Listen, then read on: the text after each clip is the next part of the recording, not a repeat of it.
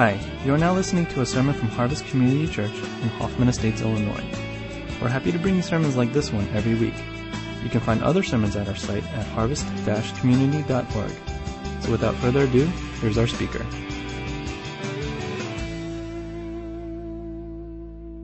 On this side, I realize it's a big thing to be a dad as well. You know, the temptation for me is to want to say so many things in the limited time that we have. And so I'm actually going to stuff in a couple extra points here right at the front end. It's not really part of our passage. But would you look at Galatians 4, verse 6? Just because it fits the occasion, we read, "Because you are sons, God has sent the Spirit of His Son into our hearts, a Spirit who calls out, Abba, Father." And I just want to just briefly mention that one of the ministries of the Spirit, as we're talking about living in the Spirit, living by faith, living in the gospel, the first time Paul talks about the ministry of the Spirit is here in Galatians 4:6, when he says the work of the Spirit here is to testify to us, to have us cry out from within, Abba, Father. Abba, Father. It testifies of our sonship, that He is our Father. And I can't give this whole sermon, but just bottom line, this cry, Abba, Father, isn't just, oh, Daddy, I love you, Daddy, I love you. But it's in troubled times. It's Jesus at Gethsemane crying out, Abba, Father, your will, not mine. Could you take this cup from me? Your will, not mine. It's a cry of desperation, so that what I have here in Galatians 4:6 is when Christians go through troubled times, the evidence of the gospel in our lives is that we have the Spirit that instinctively cries out, Abba, Daddy, Daddy, Daddy. There's an intuitive response in the heart of the Christian that has met a great Savior God, that when trouble comes, we turn to Him and we cry out, Daddy, Daddy, Daddy. Even as our little kids, right? When they're in trouble, what do? You know, our boys, if they're in trouble, Daddy, Daddy, Daddy. And I go to Him, and sometimes that's not enough. Then they go, Mommy, Mommy, Mommy. You know, sometimes but in any case, it's just an instinctive thing for children to cry out to their daddy in troubled times. And that is evidence that the Spirit is in you. The work of the Spirit isn't just to have us do things. The work of the Spirit is to reassure us that we have an Abba Father to turn to. Just one other thing I want to sneak in here is Galatians 6:6. Anyone who receives instruction in the Word must share all good things with his instructor. Your pastors did not ask me to preach on this, but I just wanted to throw this in because I get to do it without looking like I'm asking for anything. But one of the descriptions Paul has of a community that has received the gospel and has transformed by the gospel is in Galatians 6, that we carry one another's burdens. And thus we fulfill the law of love. That we help each other. And interestingly, Paul specifically here in verse 6 points out the privilege and the responsibility for those who receive God's Word to share with those who teach and preach God's Word. And I just want to encourage Harvest, take care of your pastors. Take care of your pastors that they can faithfully preach the gospel to you without distraction and without hindrance. And I'm not saying that because I don't think in fact, you look like you're doing a great job. You have a lot of fun with PD and POFO and, all your good guys. And, I feel a lot of love and a lot of fun and, just an encouragement. And one of the signs of a gospel transformed community is that we help one another. We carry each other's burdens. And it is good and proper for you to take care of your pastors, that they would be faithful in the preaching of God's Word. Well, our passage today is Galatians 5 from verse 19 to 26. Allow me to read that together for us. The acts of the sinful nature are obvious: sexual immorality, impurity and debauchery, idolatry and witchcraft, hatred, discord, jealousy, fits of rage, selfish ambition, dissension, factions, and the like. I warn you, as I did before, that those who live like this will not inherit the kingdom of God. But the fruit of the Spirit is love, joy, peace, patience, kindness, goodness, faithfulness, gentleness, and self-control. Against such things there is no law. Those who belong to Christ Jesus have crucified the sinful nature with its passions and desires. Since we live by the Spirit, let us keep in step with the Spirit. Let us not become conceited, provoking and envying each other. Well, our passage today contains a very familiar few verses here. The fruit of the Spirit is love, joy, peace, patience, kindness, goodness, faithfulness, gentleness, and self-control. I trust somewhere for those of us who've grown up in church, it's a passage we had memorized from our youth. And for most of my life, when I would come across those verses, it was kind of a checklist, right? You got love and joy and peace and patience. You kind of go through the 9 items and you try to take an assessment. All right, well, I've got, a little bit of patience, a little bit of gentleness, but I got to work on the joy, or I got to work on the self-control. And we kind of break it down and kind of use it as a benchmark or a guide for the kind of person I'm going to try to become. Now, I'd like to suggest to you this morning that is exactly what you're not supposed to do.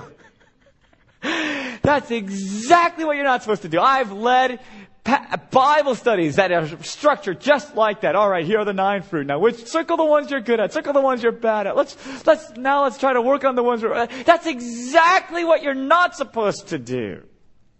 Paul says, this is not the fruit of the Christian. This is the fruit of the Spirit. Meaning, this is not something that we produce. The Christian life is not good people trying to work harder to be slightly better people, good people trying to do good things. Rather, the Christian life is that the gospel, Christ, the Spirit has created a new creation in us, and when that Spirit and gospel is at work, this is what comes out. You see? It is exactly to turn it inside out to say, all right, now let's try to be like this. No, it's telling us this is what a gospel-transformed, Spirit-anointed person looks like. You see, the instinct, the self-reliant, self-effort instinct runs deep. That our first response tends to be to trying to do that which only the Spirit can do. And Paul says in Galatians that if we could do, then Christ died for nothing. We don't need a gospel. We don't need a Savior. We just have to go do. Instead, I'd like to point to this list as a litmus test, as an indicator, a way of telling whether we're living in the gospel, whether we're living in the Spirit, living by faith. It's not telling us, now let's try to have love and joy and peace, trying to staple these fruits on the tree. Rather, it's telling us, let's see if this tree is healthy. This is what's supposed to come out. It's kind of an assessment opportunity to help us gauge whether we're living in the Spirit, whether we've received the gospel. Or in other words, this list invites self-evaluation. And as I mentioned yesterday, allowed me to repeat again, I think it is proper for us to reassess our spiritual condition, that we would be honest with ourselves and with God as to whether we see clear evidence of the work of the gospel in our lives. And that's what this list gives us the opportunity to do. It kind of shows us what it would look like if we had the gospel in our lives.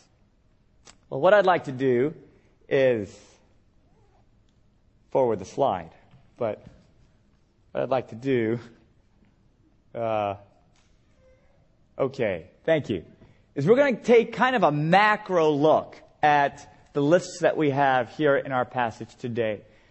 The first part lists the work of the flesh, right? And we've broken it down into these 4 categories. And if you look at the four groupings, commentators are quick to point out that you can group them under these headings. You've got sexual sins, sexual immorality, impurity, debauchery. You've got religious sins, idolatry, witchcraft. You've got relational sins, a lot of these, hatred, discord, jealousy, rage, ambition, dissension, factions, envy. And then they call it sins of excess, drunkenness, and orgies. Now my guess is if you look at this list, some of us are feeling a little bit nervous. Because you got that sexual immorality, impurity, discord, jealousy. And you're feeling kind of, oh man, that's not looking good. Others of us are looking at like drunkenness, orgies, idolatry, witchcraft, and we're feeling all right. We're feeling all right. Go ahead, preacher. Keep on going, because we're feeling all right. But I'd like to suggest that for all of us, we have the works of the flesh probably a lot more than we realize. We have the works of the flesh probably a lot more than we realize, and that is a serious indictment. Because Paul says, in no uncertain terms, those who live like this will not inherit the kingdom of God. And if this is true, that we're living like this, then this is that self-assessment question. I mean, do we or have we inherited or not inherited the kingdom of God?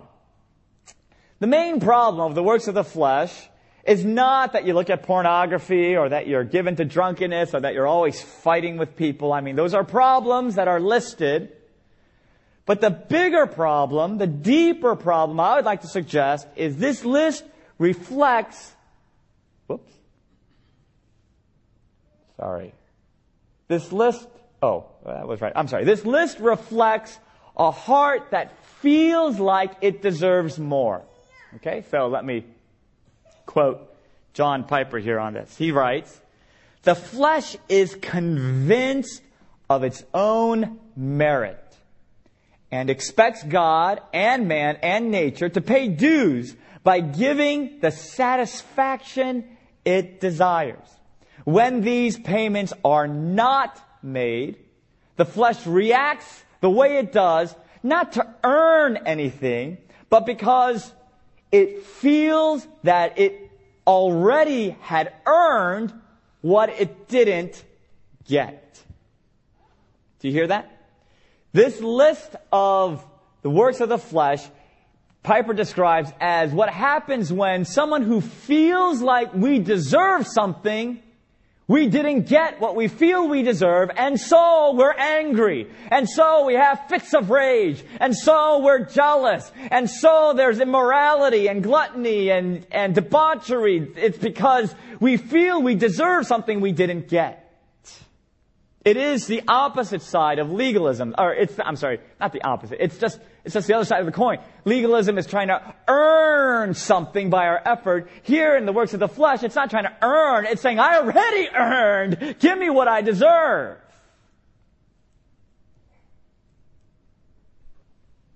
And so you're envious and jealous because somebody else got what you deserve. Or you're always fighting. We talked about this yesterday. We're fighting because we didn't get what we wanted. Now we can add to that, and our wants are legitimate. Our wants and desires are justified. Our wants and desires are appropriate. We deserve what we want. And so we're upset that we're not getting it. Again, if legalism is trying to earn something, this list says we've already earned something, but we're not getting it. F.F. Bruce, so not getting what we feel we deserve would be one way of describing the works of the flesh. It's living out of this, but I deserve better. I deserve better. F.F. That's not the order that's okay. For one respected New Testament scholar, he writes this, describing the works of the flesh. For Paul, flesh is not rooted in sensuality, but rather in religious rebellion in the form of self-righteousness, which was, in his terms, a boasting in one's flesh. I'm going to put those two together, Piper and Bruce. I feel like what they're saying is the essential posture of the flesh is, I deserve better. It is this feeling of entitlement, the feeling of I'm worth more. And some of us, we may not feel like we're terribly self-righteous people, But I think what's revealed is when bad things happen. I mean, when good things happen, no one complains. No one says, oh, but I don't deserve good things. This is terrible, terrible. Lord, why? Why are you giving me good things? I really shouldn't have. No one has problems with getting good things. But when bad things happen, all of a sudden we become theologians and philosophers. Why, Lord, why? How could you? Where are you? And all of a sudden we have a big problem with it because at the core we feel like we deserve better. We don't really feel like we deserve condemnation. We don't feel like we really deserve hell. We feel like we deserve a lot better. And if God doesn't give it to us, now we got an issue. You see, F.F. Bruce calls that's just self-righteous arrogance. To presume so much for ourselves, when the gospel says we're far worse than we realize. Living in the flesh is feeling like we deserve better, which is why, we're not getting what we feel we deserve, or allow me to put it in more broad terms that we've been using this weekend. It's the living to get mode.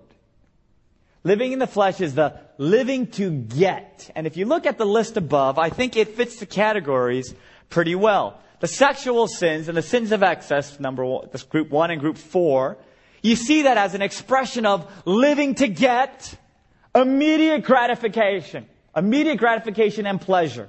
We want sex. We want alcohol. We want it without boundaries. We want it without restraint. We want it now. We want it whenever we can get it. Immediate, I'm living to get. Break all the rules in the process. That's fine. Living to get. I'm like dropping and breaking everything. Sorry, hold on.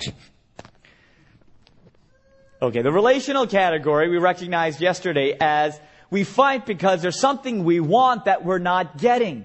And so that's why there's hatred and jealousy and rage and factions and envy, because we want something that we're not getting. We want comfort. We want our reputation. We want our rights. We want gain. We want appreciation. We want respect. We want control. We want self-respect.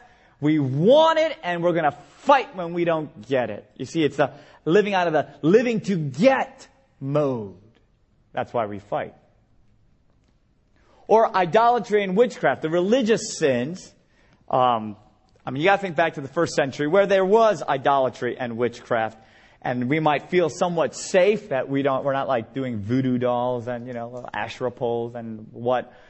And yet, I'd like to suggest that are we also not, much like the first century pagans, trying to secure blessings and avoid curses through our own religious means?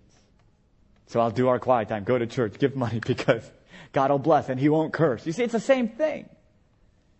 That's not gospel living. That's the same living to get, trying to avoid curses and secure blessings through our religious means. It's the living to get mode. I'd like you to contrast that with the fruit of the Spirit. When you look at the fruit of the Spirit, you got love, joy, peace, patience, kindness. And I'd like to suggest that when you kind of dwell on that list, it contrasts the works of the flesh by this attitude of, and the fruit of the Spirit, we're getting more than what we deserve. The gospel, living in the Spirit, living in the gospel is, what I deserve is condemnation. I'm getting far better than what I deserve. Or, as we've been saying, it's, I've already received. It's living out of the, I have already received. And so, there's love. There's love because I've been so loved. I've been overwhelmed with love. I've received so much love. And so, loving others, that's easy. That's natural. It's overflow. I've been so loved. Joy because I've received. I've loved. So much. I've been given so much. There's joy. There's peace. There's wholeness. There's contentment. It is well with my soul because I've received so much. I've received far more than what I deserve. And so living in the Spirit is living in the gospel, is living in the reality that God has already given me so much. I'm living out of what I've received. Living in the flesh is the, I want, I need, I more, and I deserve more. And so there's anger and strife and debauchery and indulgences. What does living in the flesh look like? I see someone who's always trying to get something. They're discontent. They're dissatisfied. They're always trying to get something. You need to move ahead in your career. You need to move ahead in your life stage. You need a few more friends. You need a little more love. You're always just reaching and grabbing and like this. I got to prove myself. I got to have more. I got to. You live restlessly. Living in the Spirit describes, I am satisfied. I've already received more than I could ever dare hope I could receive. It reminds me of Psalm 23. Psalm 23 has become such a favorite psalm.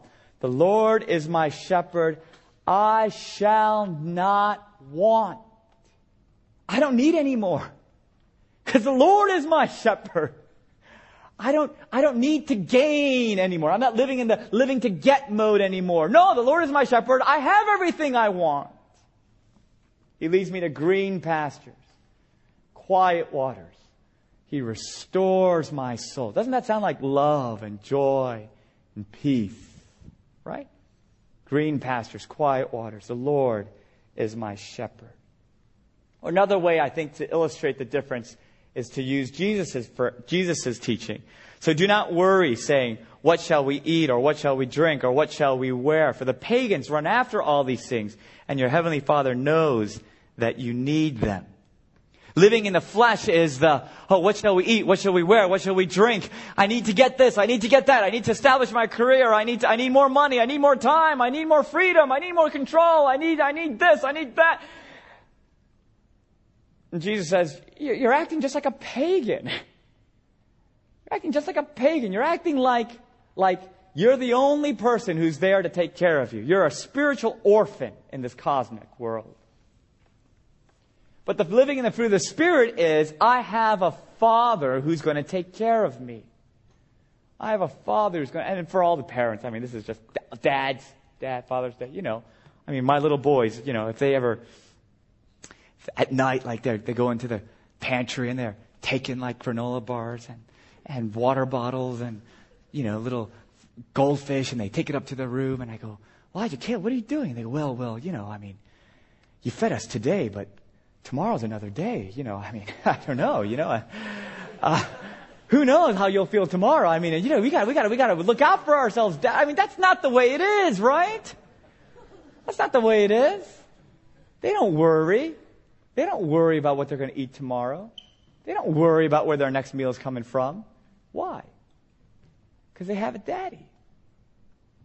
They have a mommy. Is that how we act? Is that how we act? Hey, we have a daddy. We have a good daddy. Or do we act like, man, if we don't take care of ourselves, if we're not putting into our Roth IRAs, if we're not looking out for ourselves, man, who knows what's going to happen because no one else is going to take care of me. See, that's living in the flesh. If that's the way you're living, Paul says, you will not inherit the kingdom of God.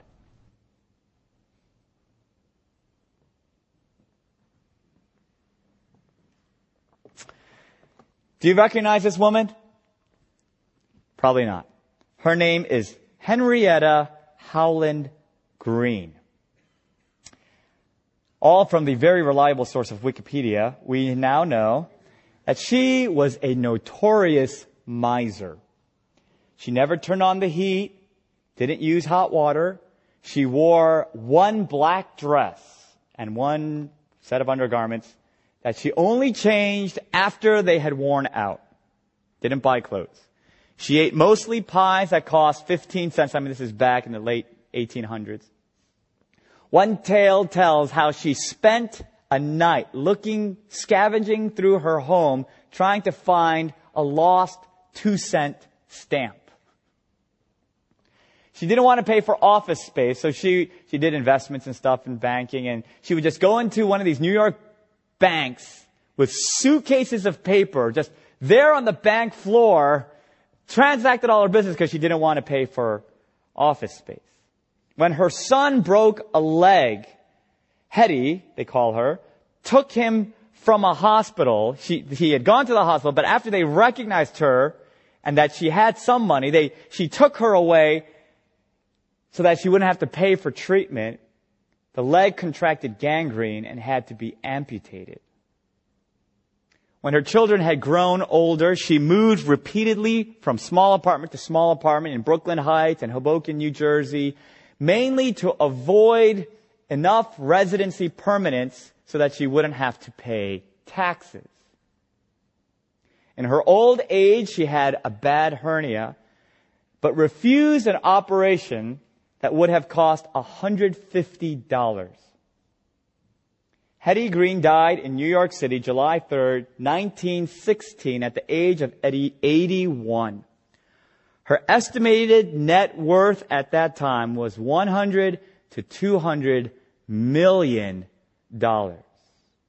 making her arguably the richest woman in the world at her time.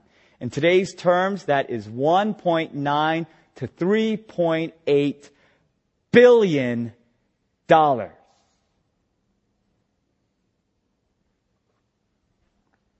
She was a gabillionaire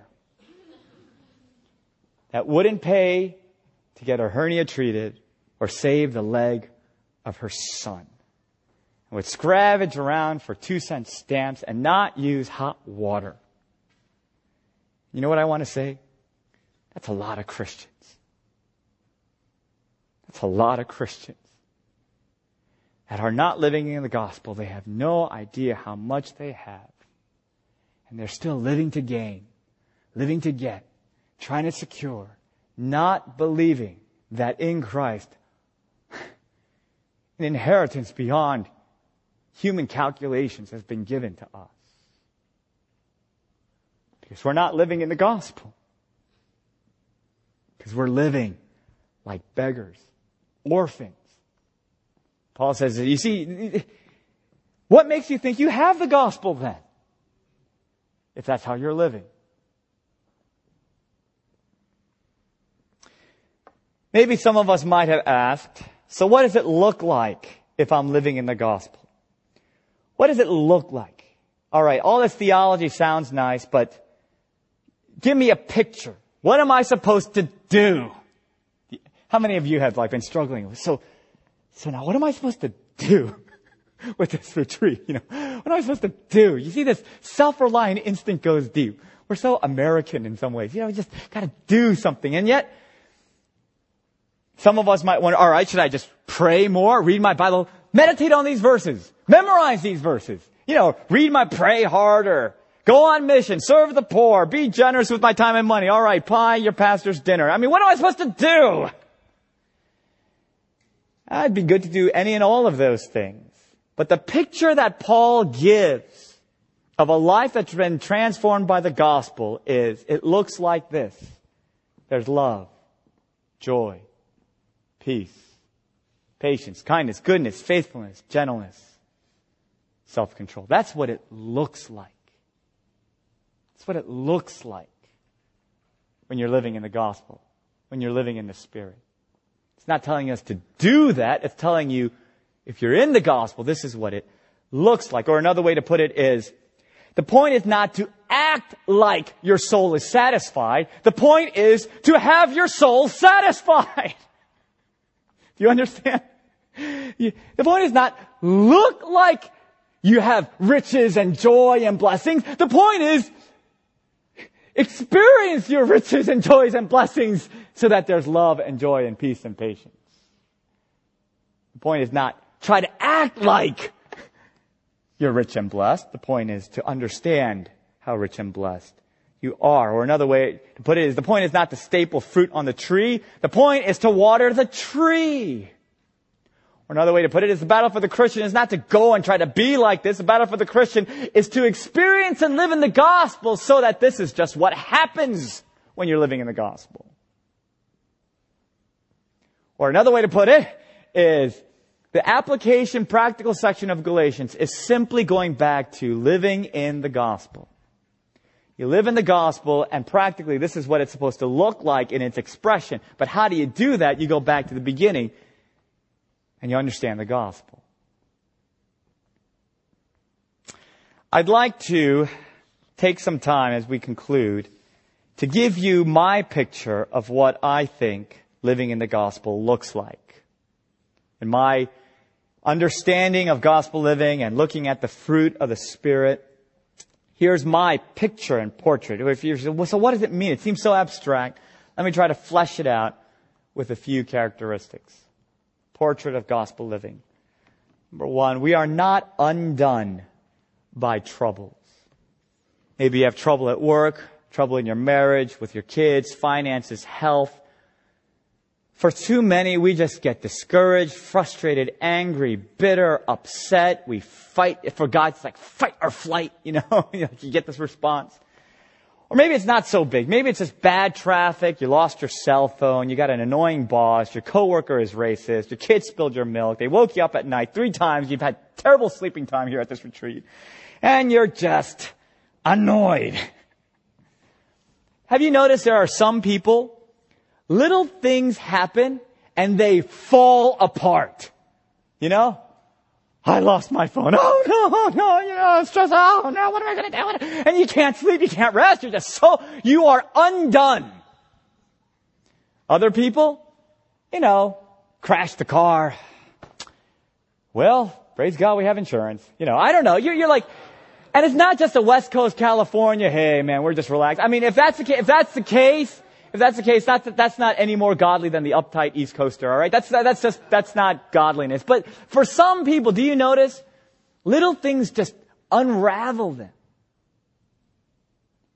For someone who has the gospel, we are not undone by our troubles because we believe that God is good and in control. I'm telling you, Romans 8:28 is such a good one. And we believe that in all things God works for the good of those who love Him, who have been called according to His purpose. And so it's okay. It's okay. Because we've got a God who's bigger than our problems, and we've got a God who's going to use our problems for good. It's okay if the church isn't perfect. It's okay if you're not perfect. It's okay if your kids aren't perfect. It's okay if your job and your pastor and your marriage, I mean, that's all broken and messed up. Welcome to the real world. That's just the way it is. But it's okay. Because we have a God that we can stand on, and we're not so undone. I have one couple in our church. This is simplifying a fair bit, but for her, she demands that her husband be her greatest defender. And he should. He should. But if he's not, I mean, she explodes. You will be the man I have intended for you to be. He's on the other side. He hates conflict. He hates conflict. He'd rather settle for superficial Band-Aid peace than deal with conflict and get to resolutions. And so his point is, I demand that you stop fighting. And I'm going to fight you because you keep fighting me. But that they demand it so much and that they fight about it so much. You see, do you understand? Why is that so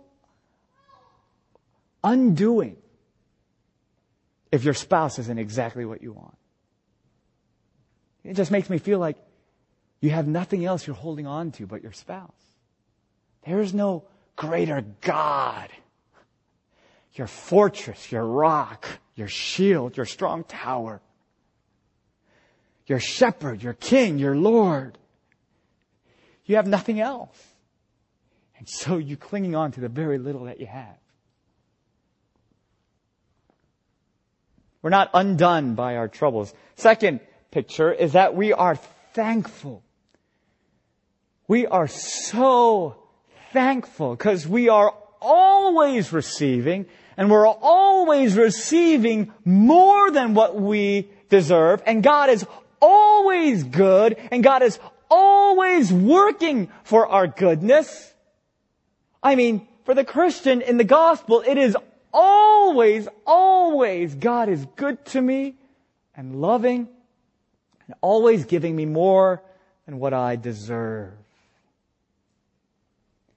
The gospel-entrenched Christian always feels unworthy and overwhelmed with the kindness received.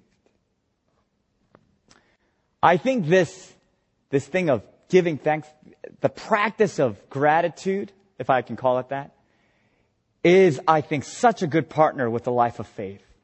Because the life of faith basically says, I believe that God is good. I believe that He's my good shepherd. I believe that He's working all things for my good. I believe that He's my provider. And the life of thanksgiving says, now let me count the ways. How you've taken care of me today. How you've provided for my job. How you've taken care of my kids. How you saved us from that danger. And how you've provided this home. And how you kept us from this da-da-da-da-da-da. And you just list all the ways. I mean, do you understand? Like, it's just, here it is in the verses, and then as you meditate on those verses, you realize that's not just a verse, that's true in my life, and let me show you how. You see, look at all this. And there are times when I would go off to a cafe and I'm just journaling, and I just start listing all the things I'm thankful for.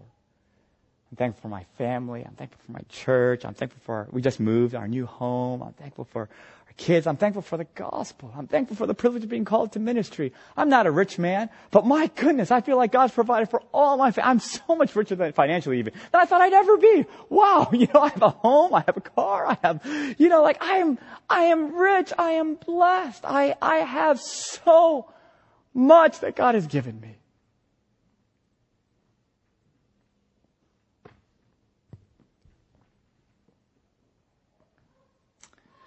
The third thing is that we are kind and generous. Is that being so loved and protected, we are freed to love others. We spent a lot of time last night. So that the evidence of the gospel in your life, Paul writes, is faith expressing itself through love. Or in other words, gospel living, the fruit of that is a life of love. And that life of love is the fulfillment of the law. If the gospel is not making you a more loving person, then you've got to really question whether you got the gospel. Because the evidence of the gospel is you are becoming a loving person. Now, just to be clear, some people are just more kind-hearted by nature. Some people are just kind of mean by nature.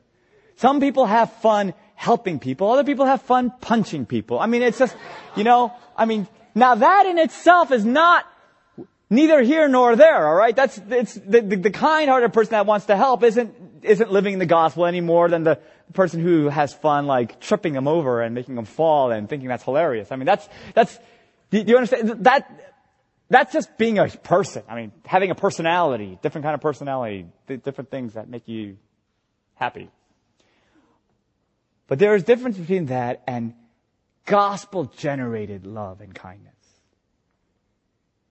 I have, one person in my church, he said, Pastor Paul, you've really made me question if I'm really saved because I'm a nice guy. And I do nice things. I try to be a responsible person. But any non-Christian can do that. So you take that all away. What evidence of gospel-generated love is there in my life?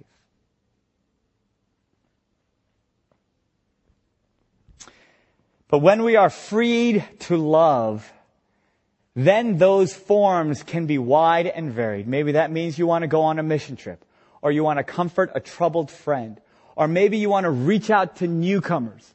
Here's one that I've emphasized at our church. I think one of the signs of a gospel-transformed community is we care for strangers. We care for newcomers. It's not just, hey, I want to be with my friends. I'm going to hang with, I just stay in my comfort zone. It's, I already have love. I already have friends. Let's go welcome some other people Because I don't need to grab and cling for myself. Who's going to welcome me? Who's going to befriend me? I have that already. And so now I'm free to go serve and love. Or I think a great one is intercession. That we're kind and generous because now we just find ourselves, this is what I find, is when you have this kind of a God and you live in this kind of a world, it's only natural that you want to pray that this God would help this world. I mean, Father's Day, I think of it like, dads, do you remember the first time you got your power drill? Your first power drill? You know, like, when I first got my power drill, I was looking for loose screws. I mean, you know, I was just looking for them. I mean, man, where are those screws? I'm going to find them and, you know, they're going to go into where they want to go. That's kind of like what it means. In that, you know what I'm saying? Like you have something so powerful. And now you bring it on. Let's see the problem. Because now you have a solution to the problem. What happens when you have that God in your life, right? You have an answer to the problems. And intuitively, instinctively, you just find yourself saying, oh Lord, my God, help them too.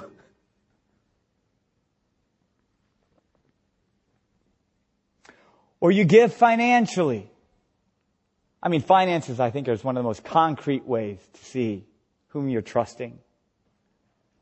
You give with joy and compassion not because you're a compassionate and responsible person, but because God has been so rich and good to you, so that your giving honors God, not honors you. If you remember, we mentioned that earlier. Or maybe you're just more prone to notice other people. You're not so worried about what other people are thinking of you. You can actually notice silent cries of people right next to you, perhaps even now. The point of a gospel-transformed person is they are now freed to love, free to care, they're available. They've got heart space because they're not so worried about themselves. Finally, they are addicted to God. Because this whole world, this gospel world, all hinges on seeing, beholding, resting in, delighting in, savoring, enjoying, being glad in God. And that has so defined your reality that to lose that God is to lose your whole internal gospel world. And so you guard it and you pursue it because you realize vision leaks, faith leaks, and you have to keep being reminded, you have to keep tasting and seeing and being embraced by this God, Abba Father, Daddy, hold me, hold me, hold me, and you keep feeling it and hearing it and believing it. And you realize that is the lifeline to your very existence. And in so doing, I'd like to suggest, I think one of the signs of gospel living is Scripture becomes sweet. Scripture becomes sweet because Scripture is the most direct revelation you have of this God that you're addicted to. Of this God and His story and His promises, who He is and what He does. So that now when you read Scripture, it is sweet to your soul because it is now the story you're a part of. This God who is so good to His people and so good to me. That's the quick side thing. I've been recommending, if you want to know practically what to do, just on the practical side, I suggest meditate on those verses that we passed out. If you want another one, is read the Psalms. The Psalms are just so, I didn't used to like the Psalms. I'm a Pauline kind of guy, if you know it. Anyway, skip it, it doesn't matter. But, the Psalms have become such a vibrant picture of what a life of faith, a life in the gospel looks like. Because here is David and the other psalmists living in a broken, messed up, fallen world with danger and despair and problems. And they're clinging to their fortress and their shield and their rock and their hope and they're trusting in God. And it's such an honest picture of living in a real world and having a mighty God. And I just read. There's one time I was at the encouragement of some Christian authors. I'm like, okay, I'm going to memorize some Psalms. I want to memorize some Psalms. I started memorizing Psalm 62, and I got to verse 1. My soul finds rest in God alone, for my salvation comes from Him. And I probably spent like 15 minutes just, my soul finds rest in God alone. My soul finds rest. God alone. Just a quick side thing. I'm not a restfully souled person. when I was getting married, my wife and I, we asked each other, so how would you describe yourself? If you had an animal that would describe yourself, what would you be? She said, I'm a wild stallion galloping by the beach, I'm romantic and free-spirited. You know what I said? I'm just a little beaver. I'm a busy little guy. I'm not that big, but my goodness, I'm just running around and, like I got work to do. I'm just always running around and she's a lot more romantic than I am. But anyway, but for me to say, Paul, your soul is at rest. Oh, busy little beaver. Relax. Your soul is at rest in God alone. For, why? Because my salvation comes from Him. My salvation from my worries, my salvation from my inadequacies, my salvation from my fears, my salvation comes from Him.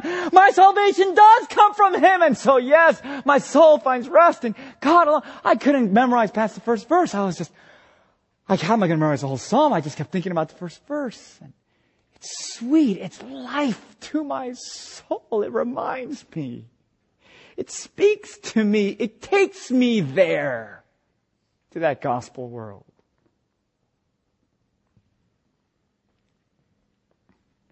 It is very much like the man who finds treasure in a field or the pearl of great price.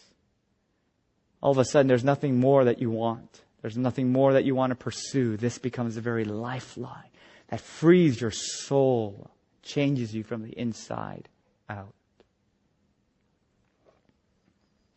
What I told my church is my vision is to get you there.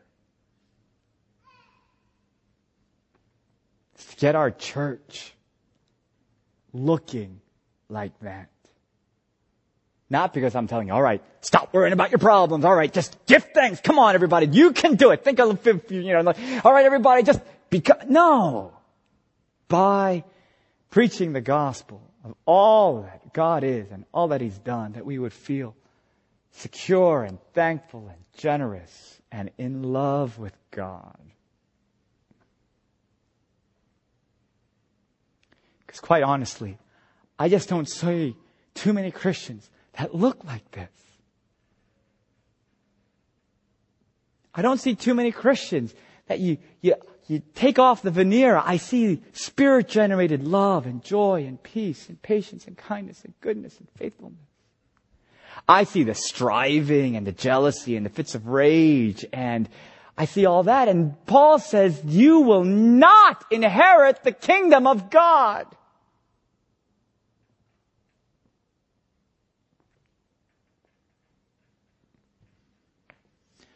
My hope this weekend, my hope for my own church and now for yours as well, is that this gospel would be so real it changes you from the inside out. The tree grows and bears its fruit.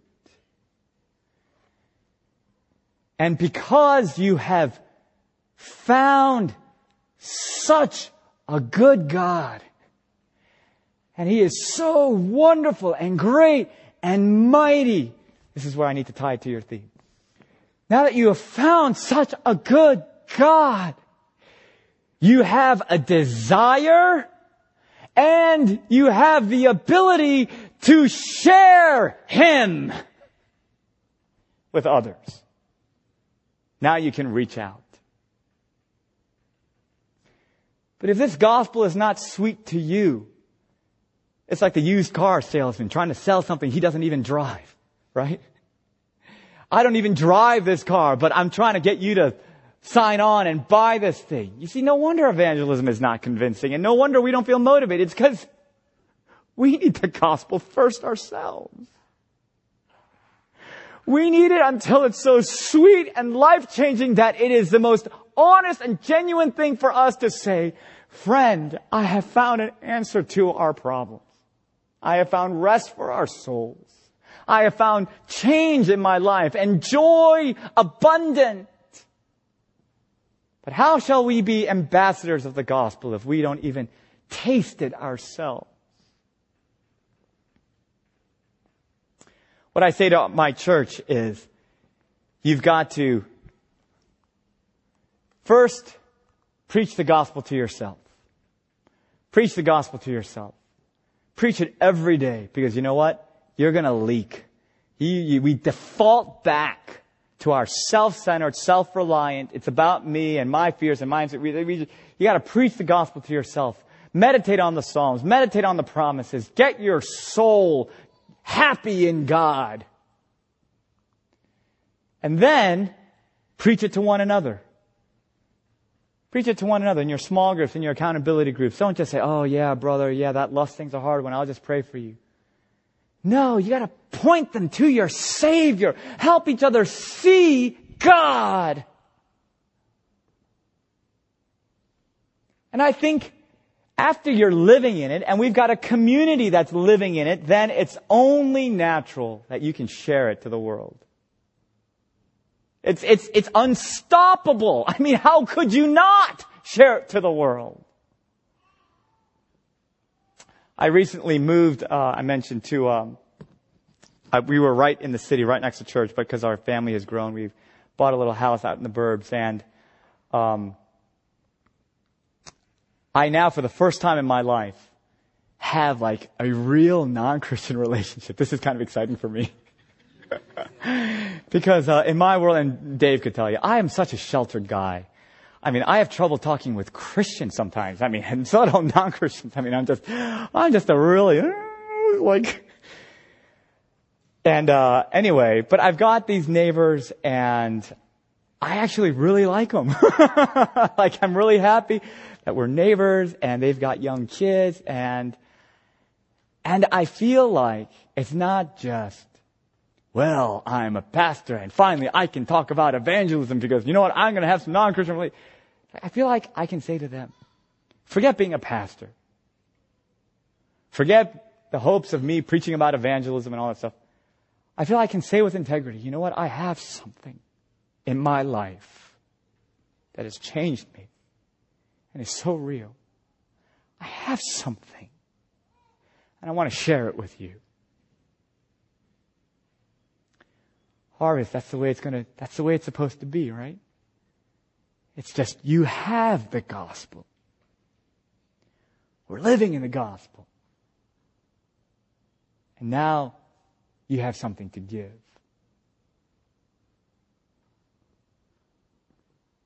So let's reach up, reach across, and reach out. Let's pray.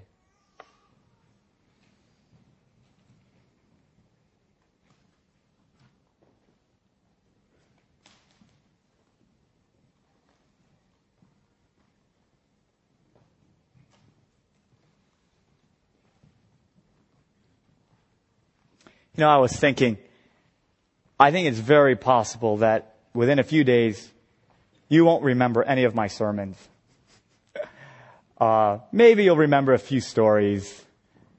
You know, Daddy loves you when you're messy, or I don't know. You know, but my prayer, my hope is that you've discovered a gospel. And you can forget me and you can forget my messages. But you've caught a glimpse into what the Christian life is supposed to look like. You've caught a glimpse at how central having a Savior is. As you read Scripture, not as a book of application, but a book of promises and a story of who He is and what He does for us. And as you meditate on the promises, claim them and pray through them, as you find security and hope, you find your soul freed. You find that you're more available to love others. You find that you have something to give to this world. Something real. Because what this world needs is not your money, your talents, your career. As wonderful as all of that is, I believe in the redemption of all creation, and that's a whole other thing. But what they need most is they need Jesus. And they need to see that in His people. I pray that maybe this retreat will at least get you going down the right road, where Jesus becomes sweeter, more beautiful, and more glorious, and more present, and more faithful, and more kind, and more good, and more lovely, and more precious. And you find that you love Him more and more, and you're so thankful for Him, and He is so good to you. And you don't worry, and you're not anxious, and you're not undone by your troubles, because there is such a good God in your life. And so when Scripture says, "Do not fear, for I am with you. Do not be dismayed, for I am your God," you look at that God and you just feel so blessed and unworthy and moved that if He is our God, we are His people. How can His people not rejoice? How can His people not live in abundance and freedom? How can that not shine in our world of darkness? I'm just going to say a prayer and pass it off to Pastor Dave and the team here. Heavenly Father,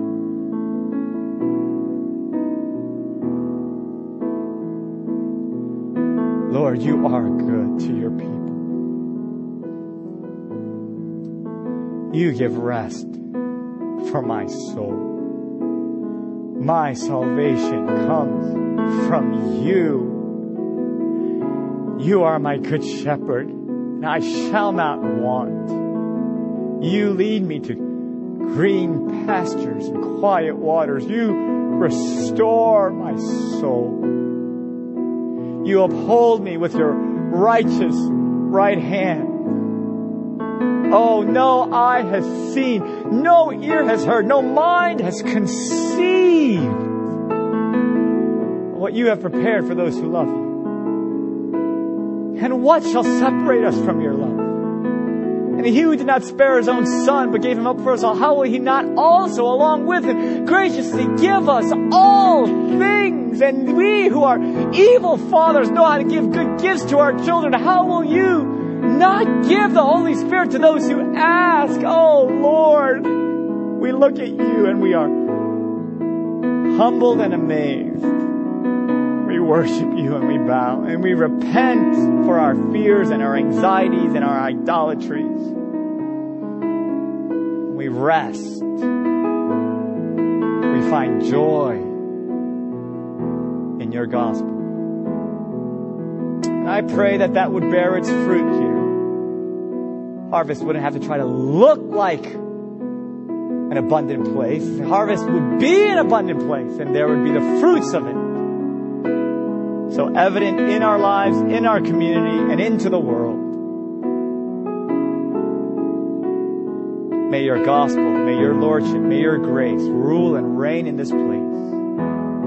Do it for the praise of your name. We ask this in His name. Amen.